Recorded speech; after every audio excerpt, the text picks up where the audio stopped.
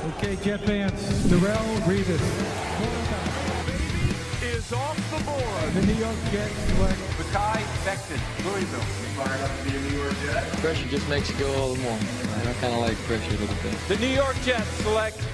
Welcome to another edition of NFL Draft Preview with the Athletics' Dane Brugler. Dane, we're talking about the safeties on this episode. Maybe not the biggest Jets need, but the Jets do have a lot of free agents. Right now, the only player on the Jets roster who we'll talk about later in the show is actually Ashton Davis at the safety position. So a lot to dive into. Marcus May is a free agent. Joe Douglas did say that re-signing him is going to be a priority. But let's just dive into it. Let's start at the top of the class here. We're talking about TCU safety Trayvon, and then you have to help me with the last name because it is pronunciation season.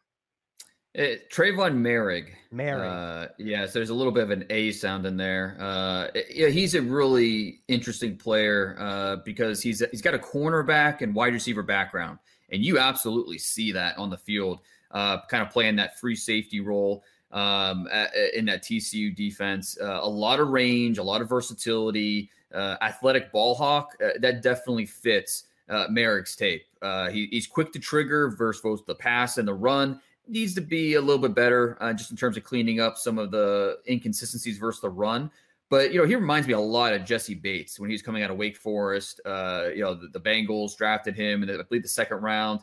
Somewhere on day 2. And he's been a really quality player for the Bengals. The tall, lean, ball hawking type of player, the natural instincts, the feel when the ball is in the air.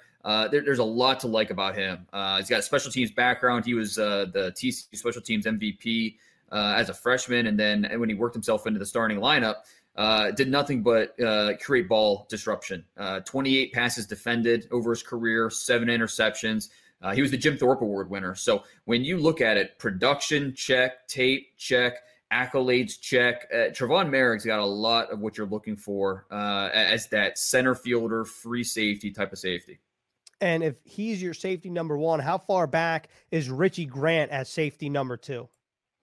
Yeah, it's not a big gap. I'm a big believer in Richie Grant. He's an older player. He's going to be a 24-year-old rookie. Your redshirt senior, where Merrick was, a true junior. And with Grant, he's another former wide receiver. But he actually, when he went to UCF, he was a wide receiver.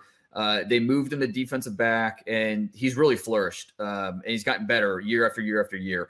He's fearless. He's not afraid to run the alleys. Plays with thump. The play energy, the range that he plays with is outstanding. Consistently pops off the film. There's some, just like Merrick, there are consistency issues there, but you see the eye discipline, you see the ball hawking tendencies, you see a guy with the range to make plays all over the field. He'll make plays deep. He'll make plays in the box. He'll chase down plays from behind. So, he's another guy who can play single high. He can be your split safety. And I think he's going to compete for starting reps as early as his rookie year and be a guy that's going to be productive. With Mayrig, you mentioned Jesse Bates, and I feel like Jesse Bates is probably one of the players that not a lot of fans across the NFL know a ton about. Like they see his name, they see that he's one of the best safeties, but what makes him one of the best safeties? And you mentioned some of the carryover traits. Why is that such an important trait in terms of that Bates has and Merrick has that translates to the NFL? Well, obviously, playing safety in today's NFL, there's so much asked of you. You have to be rangy. You have to be smart. If you take a false step, you're in trouble. So you either better be an elite athlete where you can recover, or you better be highly intelligent where you're not making those false steps, those false reads. So you're consistently in position. It's a tough position to play when you think about how offenses in today's NFL, 4 wide, these athletic tight ends in the slot. Playing the safety position is not easy. And so if you can find a rangy guy with the instincts, with the ball awareness, you're going to be, viewed as a guy that's going to come in and contribute pretty quickly. And so I think Merrick fits that bill. Again, he's a little bit of a lean player and, needs to clean up some things in the run game. But I don't think he's a liability as a run defender, and I think he could be a playmaker versus the pass. Going off of that, do you think that there is a less clear-cut distinguish between a free safety and a strong safety as you might have seen, 10, 20 years ago? Now do you think now that it's more, they have to be more similar than different, the two safety spots? Yeah, I mean, ideally, you're looking for interchangeable safeties. You want guys that can do both. They can come downhill, run the alley with conviction, thump in the box. But there's no question there's going to be some players that are a little specialized at the safety position where you want them in the box as maybe a nickel linebacker or a guy you want coming downhill. He's not as productive or reliable when he's asked to go in reverse or asked to turn and put his back to the football. So, playing safety position, it's hard to find those interchangeable guys. There's a reason why I think safety is near the top of the list for a lot of teams in terms of needs every offseason. It's just hard to find these guys that are big enough where they can be reliable tacklers. They're not going to hurt you there, but also have enough athleticism where they can cover, and they're going to show up in pass coverage. So it's a position that is highly coveted. But when you look at the safeties in the last few drafts, not many drafted in the first round. We didn't have any safeties drafted in the first round last year, and there's no guarantee we'll have one in the first round this year. Maybe Merrick gets in there. I think he's got a decent chance to be somewhere in the bottom half of round one. But it's hard to find him. And so, I think that's why, one of the reasons why when you have a guy that you feel like can come in and, play an important role, they're going to be really attractive players that a lot of teams are interested in. So that leads me to my next question, which you kind of touched on it. Merrick, if he's a maybe first round player, is Grant a middle of the second round player? I think he's a top 50 guy. I really do. Play speed, production. He's a 3-year starter, and he consistently created turnover-worthy plays. I think he had 17 of them over his career, 10 interceptions, 7 forced fumbles. So you've got a guy that is, proven in that department in terms of creating turnovers. He led the team in tackles multiple times, and a guy that's been ascending ever since he made that move to safety. We saw it throughout the season, and then you also saw it at the Senior Bowl. Richie Grant was outstanding at the Senior Bowl, played all over, consistently was disruptive with his timing, with his range. And so I find it very tough to believe he's going to fall out of the top 50 picks. And there's going to be plenty of teams drafting in that late 1, early 2 range that are going to look at this player and say, okay, he's an upgrade over what we currently have. We don't feel maybe as great about the options after him. Let's get him now. You mentioned his week at the Senior Bowl. He was the American team's top safety as voted on by the players that he went up against, that Jim Nagy put together the rosters. And then, of course, he was one of the biggest risers on your article on The Athletic. Mm-hmm. And for more of Dane's coverage of the NFL draft, be sure to check out The Athletic. The Beast is probably hoping to come out in a month. We're recording on March 1st. April 1st is the goal date, isn't it? Yeah, no, you just gave me a little bit of anxiety. I mean, it's a month. Okay. Hopefully a month from now, it'll be, at least, at the very least, in editor's hands, and pretty soon go into the public. So if Merrick and Grant are your top 2 safeties, and they're projected to be where you projected them at the back half of the first and then in the beginning of the second, who are your next 2 safeties, or who are some day 2 prospects that you think are the next couple guys to be hurt or to have their names called? Well, the next 2 guys for me are really interesting because they're basically complete opposites of each other in terms of their roles at the position. It's funny how you could have 2 players that are going to be labeled as the same position but be so different. Just with their skill sets and what they're asked to do. Javon Holland from Oregon, he was more of a nickel safety in that Oregon defense. They usually ran, 5 defensive backs, and he'd play a free safety nickel role. His first 2 years, his freshman, sophomore year, combined for 9 interceptions. He was the first Oregon Duck to lead the team in interceptions in back-to-back years since Jarius Byrd.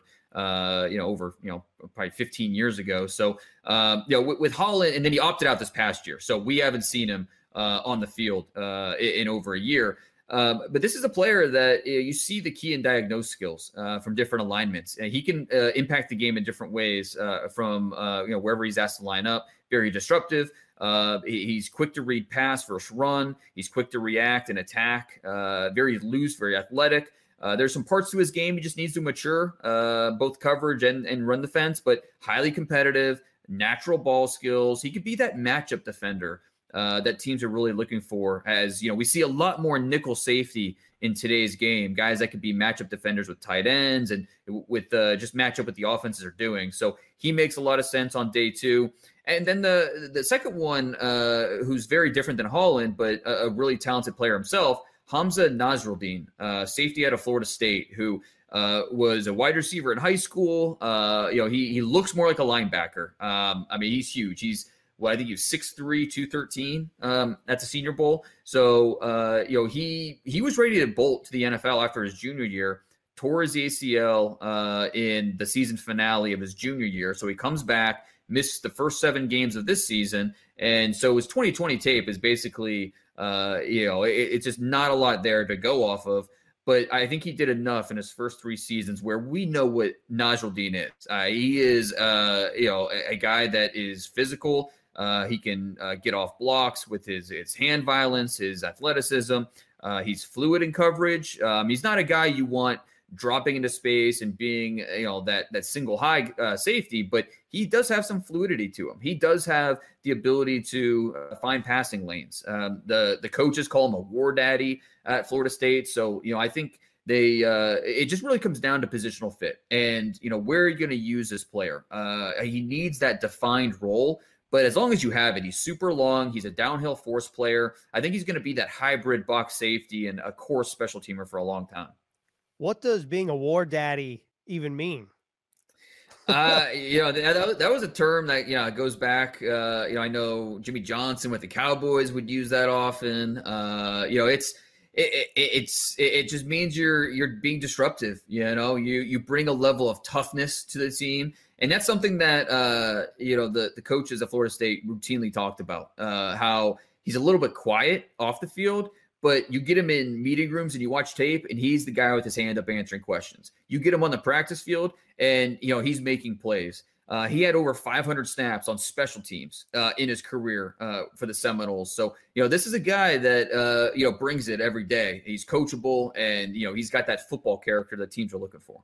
All right. I dig the nickname and I dig the name. Hamza Nasruddin. Pronunciation season hand in hand with draft season. Real quickly on Jevon Holland, you talked about Richie Grant and how important it was for you to see him live at the Senior Bowl. For someone like Holland, who had such good production when he was at Oregon and then opted out, how difficult is that to project? And is that more even is he more of a question mark? Or do you think that teams have a good sense of what he brings to the table?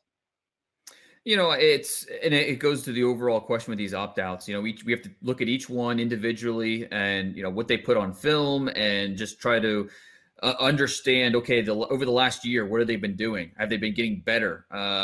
Is their development stunted or have they been taking necessary steps to get better as a football player? And so, with that, and that's something, without the combine this year, it's going to be tougher to answer. A lot is going to be on Jevon Holland at his pro day to show out and, look like a player that's been, busting his tail over the last year. Even though he hasn't been on the football field, he's still been working towards that goal of being the best defensive back that he could be. So, it's tough. I think that each team's going to look at it a little bit differently just because we've never seen this before. And so naturally there's going to be some variance from team to team.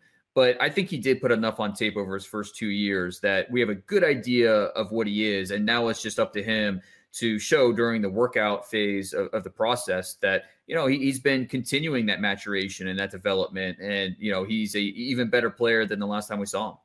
I don't know if you even have an answer to this question, but let's play hypothetical here. If Holland did play in 2020 and he had a similar year to what he did in 2019, or even a little bit better, as we're assuming that he got a little bit better, would he still be in this conversation of day two? Or do you think he could have potentially even been a top 50 player, kind of like Richie Grant? I think he'd be competing with Richie Grant to be that number 2 safety, assuming that, like you said, this past year as a junior, he took another step in his development.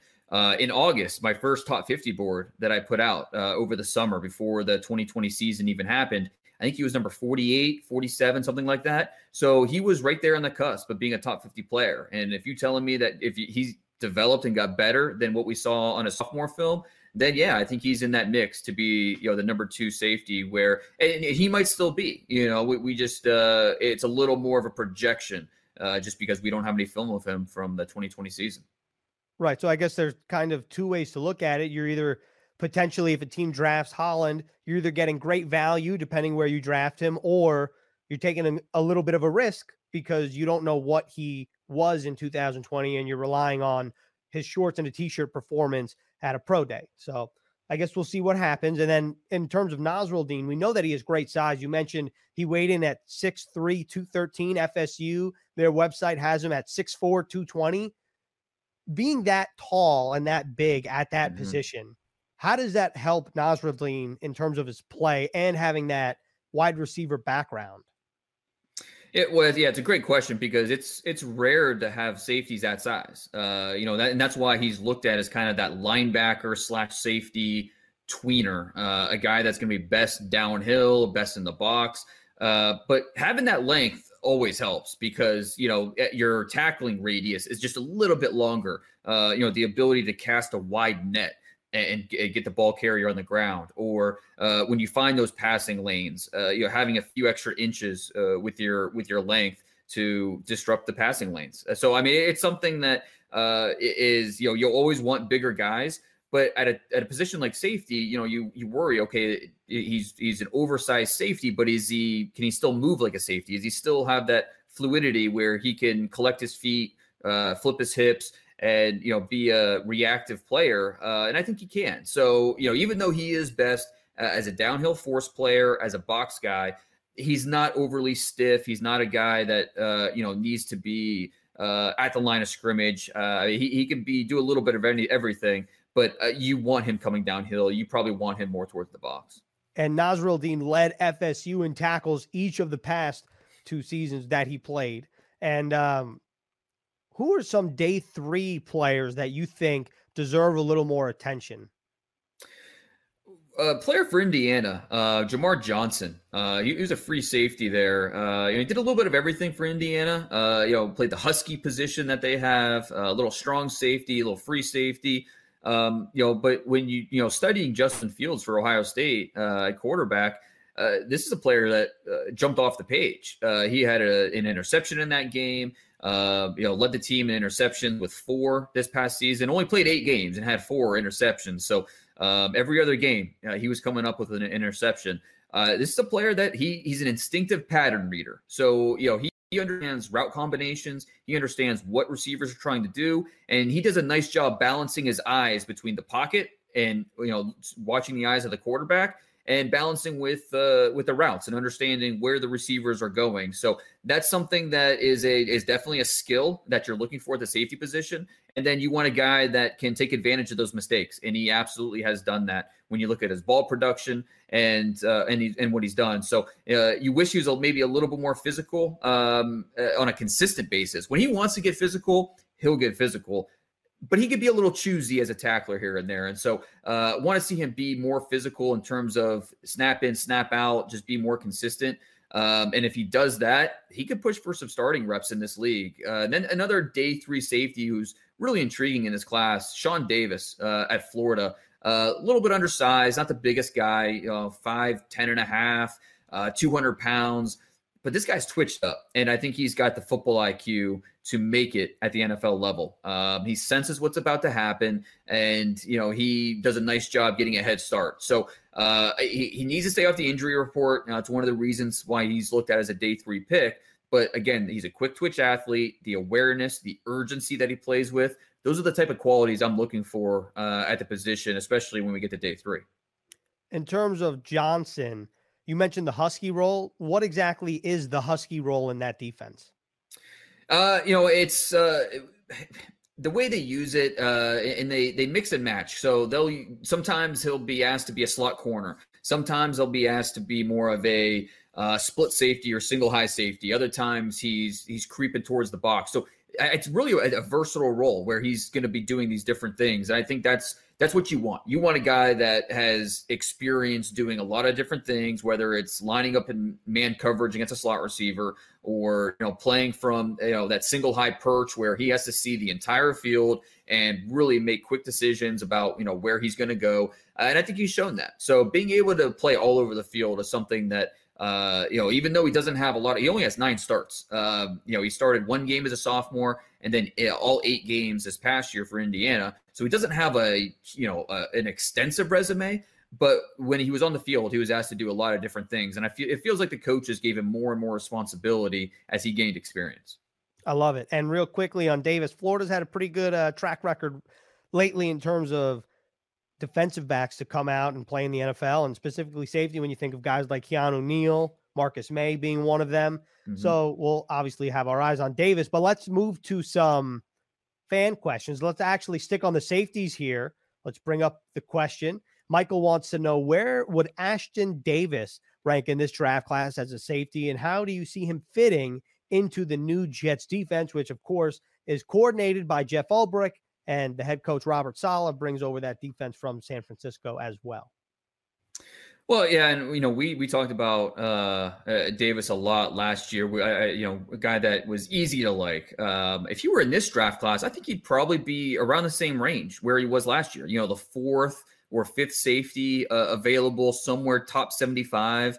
Personally, I've got a higher grade on Merrig, Grant, and probably Holland than Davis last year. But I really like Davis. I think he's, we talked about him last year, that fearless mentality, that track speed, that over-aggressive nature will be a double-edged sword, and work against him at times. But you always take chances on guys that are explosive, the competitive toughness that they offer. I'm really excited to see how he's going to fit because I think he can, he's more of a safety, but he's got some cornerback experience. So you want to use him as that nickel safety. Like I said before, we're seeing more and more teams implement that nickel safety where, you're getting the big physical guys on the field, but, guys that can also cover. So I think he fits really well as that nickel safety.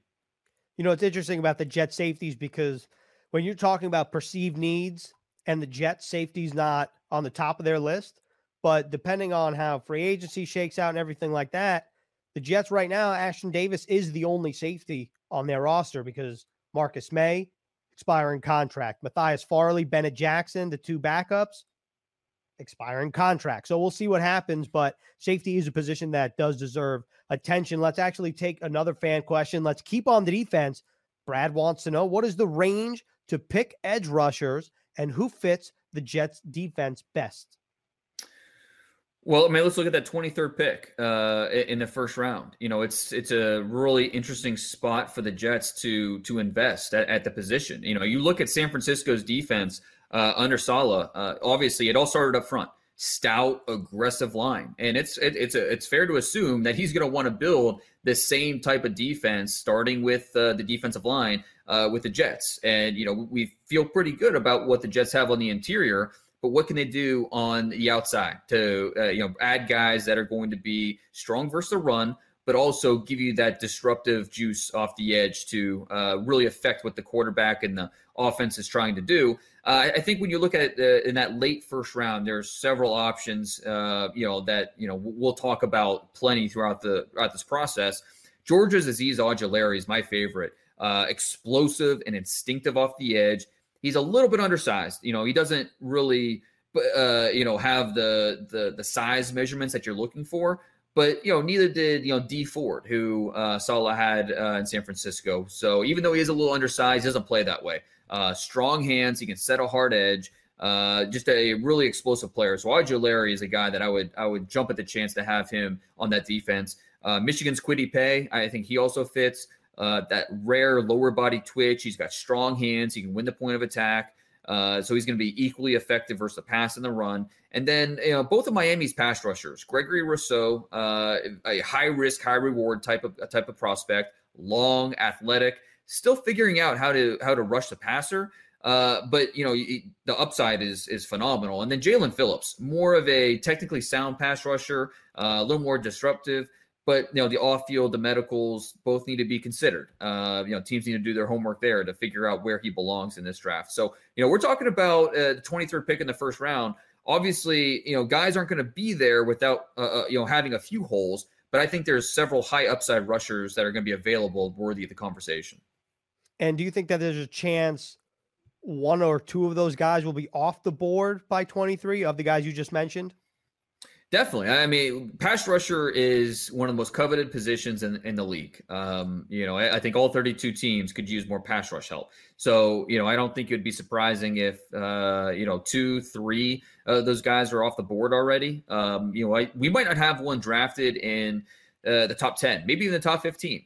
But in the second half of the first round, that's where I think we're going to see these pass rushers fly off the board, maybe as many as 5 or even 6 of them.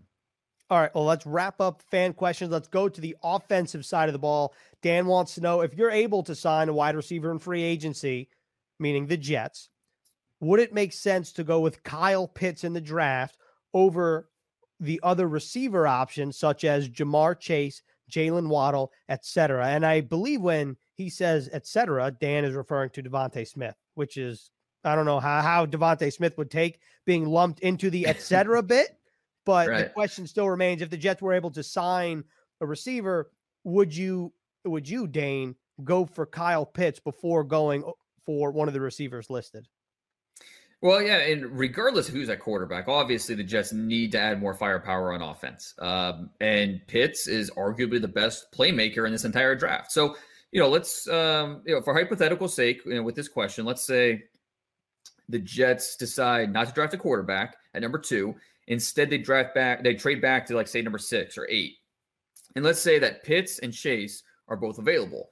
Assuming we signed a weapon at receiver in free agency that we feel really good about as being a starter and a producer for us, I'd go Pitts because I think the overall impact would be something that is exactly what I'm looking for on this offense. And I can already hear the responses saying, well, when's the last time a tight end was drafted top 10 and lived up to that?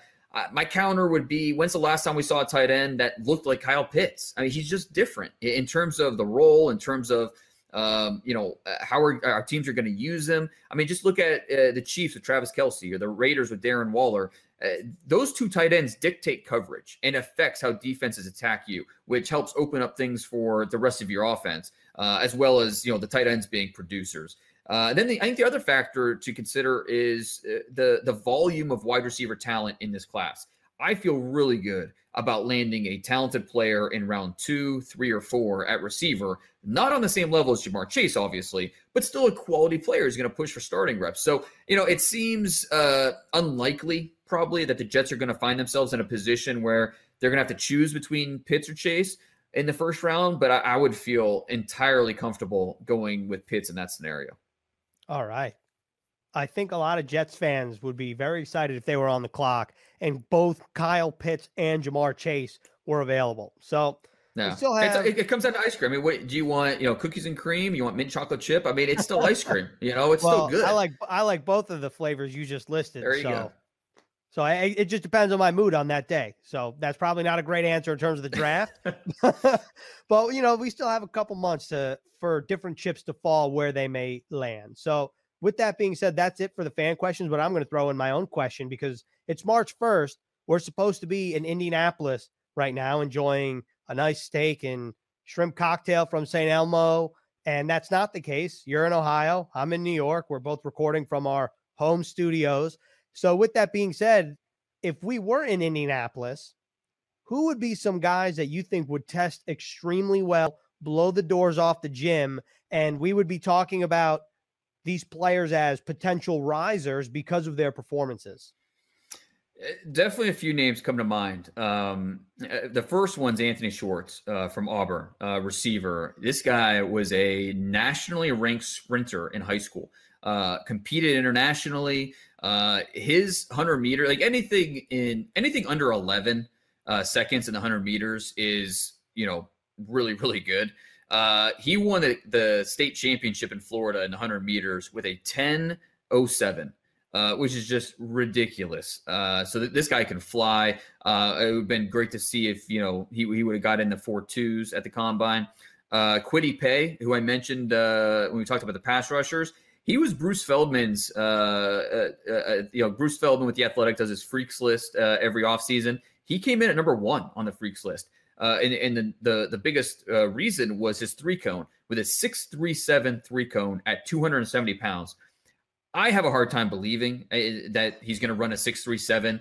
I mean, just to put that in perspective, the best pass rush, best 3-cone from a pass rusher in recent memory was Von Miller, and he was like a 6.7. So you're telling me Kwity Paye at 270 pounds going to get a 6.37? I even if it's close to that, even if it's 6.5 or 6.6, that's a remarkable time. So I wish we could have seen that.